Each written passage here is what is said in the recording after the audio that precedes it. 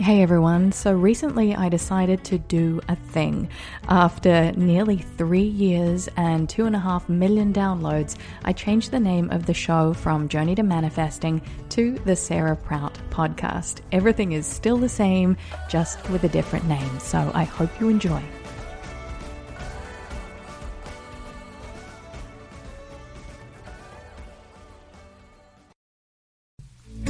This is episode 8 with Danielle Laporte. Welcome to your journey to manifesting. My name is Sarah Prout, best-selling author and creator of the Manifesting Academy. Each week I'll bring you an inspirational message or share powerful conversations with thought leaders, game changers, and light workers. The intention here is to motivate you to create the life of your wildest dreams. Thank you so much for spending some time with me today. Now let the journey to manifesting begin. Hey everyone, thanks for joining me today. I have an incredibly special guest to share with you. It's Danielle Laporte. She's a member of Oprah's Super Soul 100. She's the creator of the Desire Map and the Desire Map Day Planner. She's the author of White Hot Truth and the Firestarter Sessions. Named one of the top 100 websites for women by Forbes, where millions of visitors go to daniellelaporte.com every single month for daily truth bombs, and what's been called the best place for online kick-ass spirituality. So this conversation with Danielle has been, something that I've wanted to do for such a long time. I've been following her work for nearly 10 years. So today we got to talk about spirituality and creativity and how it's incredibly important not to be neutral with things. And I want you to really pay attention to that. So it's with absolute pleasure that I present to you Danielle Laporte. So Danielle, welcome to the show. I am so truly honored to have you here with me today. Truly stoked to be here. I mean, for everybody listening, like before Sarah pressed record, we were talking about, we've been like around for a while. And then I heard from Sarah and I was like, she has how many followers? Like, you've been up to some good stuff in a decade. So, yeah. Hi. Yeah, it's been, I was trying to track it back because I remember reading your blog articles back in 2009. So it's been quite an adventure in between now and then. Yeah. Yeah, so my very first question that I love to ask my guests is that you have been invited to a dinner party and you have 3 guests that you can bring with you. Who would they be and why? Oh, that I'm bringing with me? Yeah, anybody. They could be dead or alive. They could be from other realms, whoever it is. Right. Well, I would pretty much just bring my friends. Oh. Like, who wants to come to a really cool dinner party? And it would be my girlfriend. But let me just get more philosophical and deep about it. I would bring Jesus. Mm. I would bring Sojourner Truth, who fought for the end of slavery in the U.S. Mm. I would bring my son. That would be a nice dinner party. Yeah. I love hearing the answers from different people. It's so interesting to get that snapshot into just their, how do I put this? The energy that they like to surround themselves with. Okay, so your latest book is called White Hot Truth, and the subtitle is absolutely gorgeous, and it is Clarity for Keeping It Real on Your Spiritual Path from One Seeker to Another. And it's the most honest and raw and real book that I think I've read in a long time, because it's got a very no-nonsense approach to spirituality. And I know you and I are in a very similar space. So what I'd love to ask you to dive into is to, nitty gritty, diving right into it. Could you talk to me about spiritual glamour? Spiritual glamour is that dynamic, and in our space it's a bit of a phenomenon, that dynamic when someone is using all the things that they've done to be more enlightened, to be a better person, to develop themselves, as kind of posturing that they are more enlightened. It's like, I hung out with this guru, I've been practicing meditation for X amount of years, and nobody feels good about it. It's like it creates the opposite of what we all think we're supposed to be creating on the spiritual path, which is unity. It creates division because you're really kind of giving this air of superiority. And a lot of the people around you, if they're not solid within themselves, are thinking, oh, I need to meditate more. I need to go to yoga more. I need to juice more, And I think it happens for a couple of reasons. One, it's just a natural part of figuring out where your ego is going to fit in on your path. And I've been that spiritual glamour kind of douchey person at different times in my life where it's like, I've done this and I've got an answer and I've done my homework and, I never want to be that person again.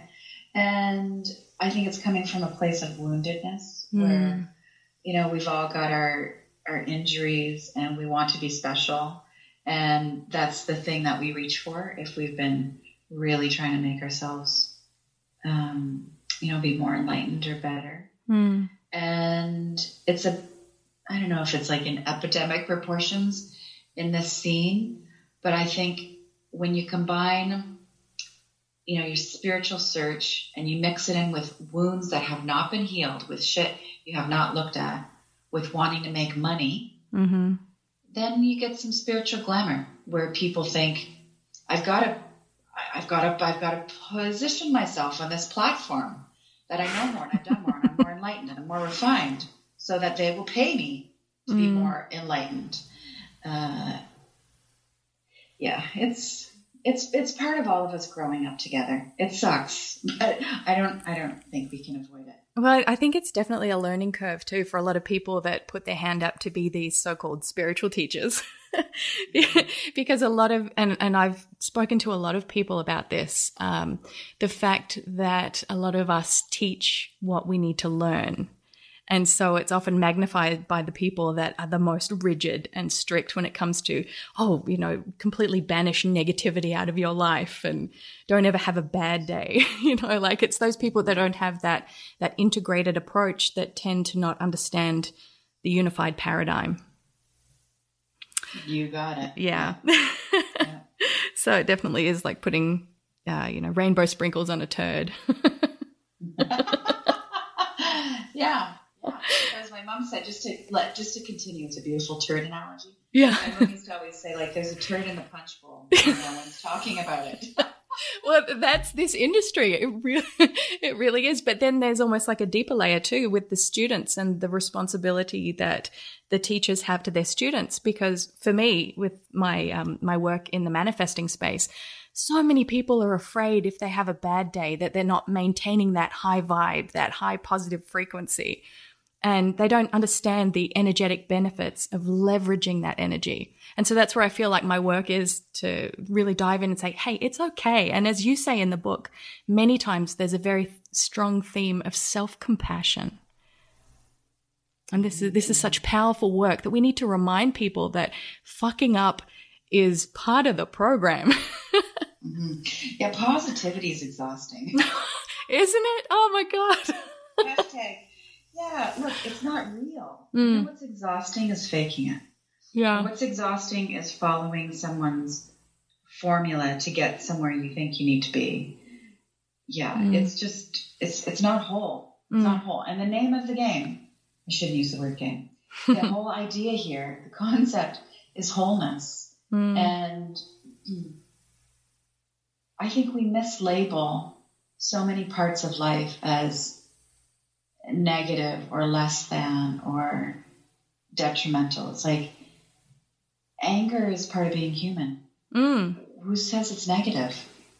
It can actually be highly positive and creative, and that force can bring in so much clarity. It can keep you safe and alive, and anger is, it fits under the umbrella of discernment. You're a little pissed off by the things you see. That's how you make reality better. Sadness, you can't get through life without being sad. Sadness is part of having a heart. Sadness comes with, if you dare to love, you're going to be sad. Yeah, so, and trying to not be those things other than it just being oppressive and repressive. It's fascinating. It really takes you out of the moment. Yes. And it just feeds that machine of this driving, of always trying to be better than you are. And really, it's about being someplace that you're not. Oh, I love that. Absolutely love it, because I believe, or I have seen in the work that I do, that there's this almost distorted perception, especially when it comes to the manifesting space, because people hold the belief that they're unable to manifest, or that manifestation is something that happens down the track. But what my work does is it teaches people that each moment, each breath is a manifestation, and that they forget that there's this chronic disconnect. And I think that brings it back to your work, which is, highlighting the addiction to self-improvement and how we need to kind of close that gap if it's possible. Yeah. Oh, it's fascinating stuff. So next theme that I'd love to dive into is a bit of a pulls on the heartstrings, because I know that a member of your team was at the Las Vegas concert that happened earlier in the month of October. And they were affected by that. And I know that you put out a really beautiful email offering support and resources for emotional trauma and stuff like that. So how do you, this is a big, and I know that you love to dive into these issues and talk about the bigger picture. How can we help to facilitate healing when we see these world events that are taking place quite frequently? Well, I think we need to grieve. And first of all, we need to feel connected to it. Yeah. So, the fact that a lot of these massacres and the killings and the trauma and the drama, they're not directly impacting our lives, a lot of our lives. But you need to open your heart up to that place of connectivity to realize that the mother in Syria who's just lost her whole family has everything to do with how you live. And we've got to find ways to relate. Like, one thing that I've really happened for me around Vegas. So I was directly impacted closer than ever before because the woman who runs my business was there. And I think it's important to qualify this, not just in Vegas. She was at that concert dodging bullets and saving lives. Yeah. And it's a story you really never want to hear firsthand. And what it did for me, other than, bringing us closer together as friends, as a team, was it really had me think about other people who are going through similar things on a regular basis. And that put me in an interesting position as someone who's, vocal on a weekly basis about what they're thinking about, where I don't want to invalidate. And let's be clear, it wasn't a concert, it was a massacre. Yeah. I don't want to invalidate the massacre that happened in Vegas. But at the same time, I think this is a really crucial moment to say, you know what? 50 people dead, 59 people dead, that's a daily occurrence in a lot of places of the world. Yeah. Yeah. You need to figure out how your pain is related to other people's pain right now. It's a very sensitive line to walk, right? So I think going to that really painful place of how your pain is connected to somebody else, how somebody else's pain is connected to you, not shutting down. I mean, I'll speak for myself. Hearing about Vic's, she's been very open about it, so I can use her name. Hearing about Vic's experience, that brought up all kinds of trauma I've experienced in my life. Nothing like that, but I mean, for about a week after, there was a lot of crying, a lot of, sort of mourning, confusion. I ran into somebody that I'm not on great terms with that was more upsetting than it, would have been, should have been. And that is how you create change, by being in that pain and by letting it affect you, by not closing down. So as a result of being in that pain, not closing down, we're more committed than ever to being very vocal about our beliefs, about the life we want to create for ourselves, for other people, about policy. Don't shut down. Feel the pain. Don't shut down. And commit more deeply to being of service.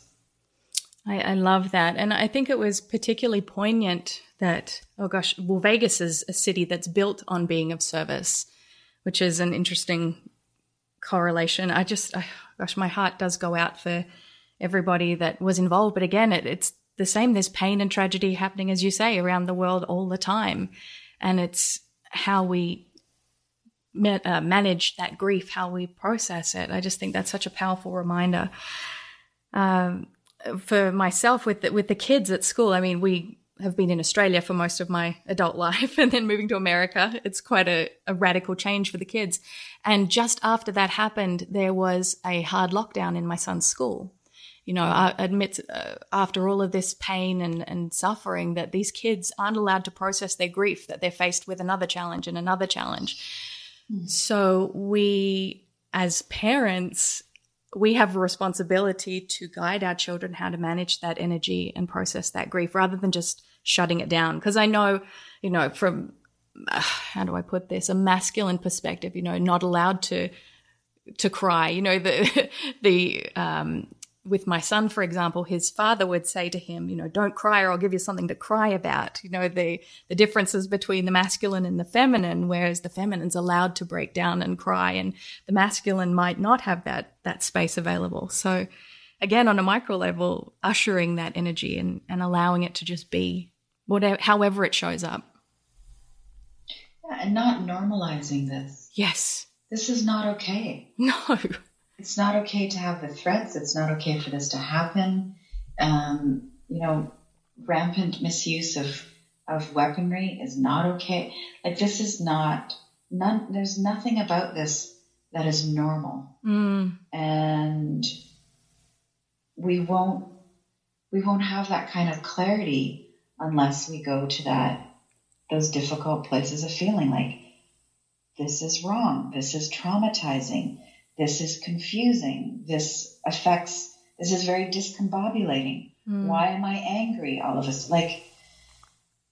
all of the emotions need to be accounted for. Oh, it's such powerful work. There's so many incredible pivotal points of awareness that can be cultivated when we're brave enough to examine this as well, to dive in and do that work. Mm-hmm. It's an honor. Okay, so I'm going to shift gears a little bit here. So this is a bit of a quirky question, but one that I feel inspired to ask. And as a creative entrepreneur and a writer and an artist, what do you usually say to people that might hold the belief that writing about spiritual concepts or principles should be free? Have you ever had that question asked to you before? A variation of it has come up. It's not often. Well, I'll tell you, I'm about to launch a meditation class. Ooh. It's 5 days where we're going to meet one evening and then we're going to meet every morning and we're going to work on pretty much the same meditation for 5 days. And it's $50. $10 gets donated to charity and you get the kit at the end. Ooh. And there was a part of me, I was like, I'm charging for meditation. And that's the business I'm in. Yeah. This is how I make my living, and I support 9 people, and hopefully we raise a couple $100,000 for charity. So obviously I don't have a problem with it, but I'm conscious of it. Mm-hmm. I think there's a lot of beauty to it, but the beauty is that we are normalizing in a really healthy way the value of spiritual work. You know, it's to me, and this is really literal in my life, it's just as valuable for me to pay an energy worker as it would be to go pay for medication. Mm-hmm. Because that's the world that's my paradigm. Yeah. The world I live in.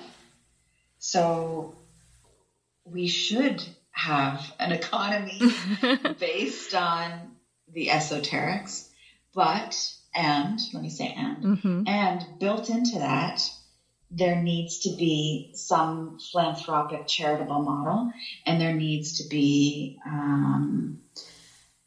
a generosity that is woven into everything. So I mean, just to follow this thread for a minute. Mm-hmm. I mean, I really think at this point in human evolution, business and how we do business has become the perpetrator of a lot of oppression, a lot of mental illness, and it's really ravaging the planet. Mm-hmm. So I'm not even interested in having a conversation about, I mean, metaphorically, about how to be better at business if what you're doing is damaging people and damaging the planet. I'm actually not even interested in having the conversation if what you're doing is neutral. I think it's too late in the day for us to just do neutral things. What I'm really interested in is talking about how businesses can really serve humanity and serve to heal and clean up the planet. It's just, it's too late to be doing anything else. Like, we've all got to be chipping in here. It's so true. So true. Sorry, I just went off. No. I absolutely love that, because it's those tiny little things that you say that make the biggest difference. And for instance, I heard you on another podcast somewhere talking about plastics. And I went into my kitchen and I recycled all of my plastic Tupperware, and I went out and I bought all glass. And just that action alone, I mean, it's just tiny, but it helps because, you know, it helps the environment. It helps me personally because I don't want the toxic chemicals in my bloodstream. You know, it's just those tiny things that we might share, whether it's on social media or in interviews, that really help to cement new little tiny ideas in someone's consciousness that they might not have even considered before. So, yeah, it's right. Don't be neutral. Don't be neutral. Okay, so you love rapid fire questions, so I thought I'd finish up on some rapid fire. Is that okay with you? Love it. Okay, good. Okay, so when was the last time that you had a deja vu moment? Oh, God, I don't know. Right now. Right now. Oh. Finish this sentence. The world would be better if women were properly worshipped. Okay. The number one value you could have downloaded and installed into the consciousness of all children would be? Oh, I just want to say rock. You rock. They should all have a little app where they just remember, I rock. Yes. I love that. Roses or orchids? Roses. Favorite 3 grocery items? Oh, well, right now I'm really into lighting up like a Christmas tree. Right now I'm really into cashew cheese. Ooh. Yeah, it's really great. So you get your dairy hit, but it's not dairy. Mm-hmm. Almond milk, but sugar-free. Mm-hmm. And our new favorite thing is chocolate coconut ice cream. Oh, that sounds good. Yeah. Okay. So good. So dairy free, but so incredible. And we eat it while watching. We just got into the Netflix series This Is Us. Yes, well, I watch it too. I love it. Oh my God, I just watch and weep and have my coconut chocolate ice cream. I know, I'm crying before the credits roll, you know. It's yeah. It's like this show. Yeah. Oh, how wonderful. Okay. The biggest romantic relationship deal breaker. Oh, it doesn't smell good. You gotta smell good. Let's just start with the primal. Yeah, yes. I want to lick you. Yeah. Okay, this one's a bit strange, but the last conspiracy theory that you thought could be real. Oh, hey, listen, I'm a conspiracy theorist. Okay, I'm so happy to hear that. If I really laid out all of my beliefs, my belief systems, my questions, people would say, holy shit, she's out there. I actually don't even want to get into it. Sure. It's so controversial. Just one question, yes or no then. Have you heard about the Mandela effect? No, I haven't. Okay. Well, you can look that one up after we finish. Okay. I've opened up that rabbit hole for you. Okay, and the one book that you would take with you if you were stranded on a desert island? Oh, I couldn't take one. I would take the Radiance Sutras. I would take a Krishnamurti collection, Mm-hmm. And I would take, I can't believe I'm forgetting the name of it, but it's one of Leonard Cohen's books, Something Songs. What is the title? Yes, I remember. My mother has a copy of it on her bookshelf. Yeah. You can see the cover there. Yeah. Okay. Oh, those are great. I love rapid fire questions like that. It's always a bit of fun. So much about somebody. Yeah. You do. I wonder how long, though, that I could take the rapid fire, whether I could stretch it out for the full 30 minutes. Probably going to be off. Yeah. So, Danielle, I want to take this opportunity to honor you and thank you for the work that you do in the world. It's been an absolute pleasure to connect with you, and thank you so much for your time. Hey, I'm so happy for your success, and hello to everybody who's listening. Thanks. That conversation was seriously amazing. I am so thankful that Danielle took the time out of her busy schedule to be a guest on the show today. And I'm so thankful that you listened to this point in the podcast. If you liked it, make sure that you share it with your friends and your family, because the intention behind the Journey to Manifesting podcast is to inspire the hearts and the minds of as many people as possible. So make sure that you share it. Make sure that you hit the subscribe button so that you never miss out on an episode. And if you feel inspired, please leave a review and let me know who else you would like me to interview. What other topics of inspiration would you like me to cover during our time together? It's my absolute intention to help to support you on your journey to manifesting. And while I'm on that subject, if you would like to take your manifesting journey to the next level, make sure that you check out the Manifesting Academy. We would love to welcome you into our like-minded community of kindred spirits. We call it our soul tribe. There are meditation lessons, manifesting lessons, and also Q&A replays of masterclasses that I've held, so that you can really immerse yourself in everything to do with understanding spirituality and the law of attraction. For more information, go to manifestingacademy.com. That's it from me for today. Thank you so much again for being here with me. And until next time, enjoy your journey to manifesting.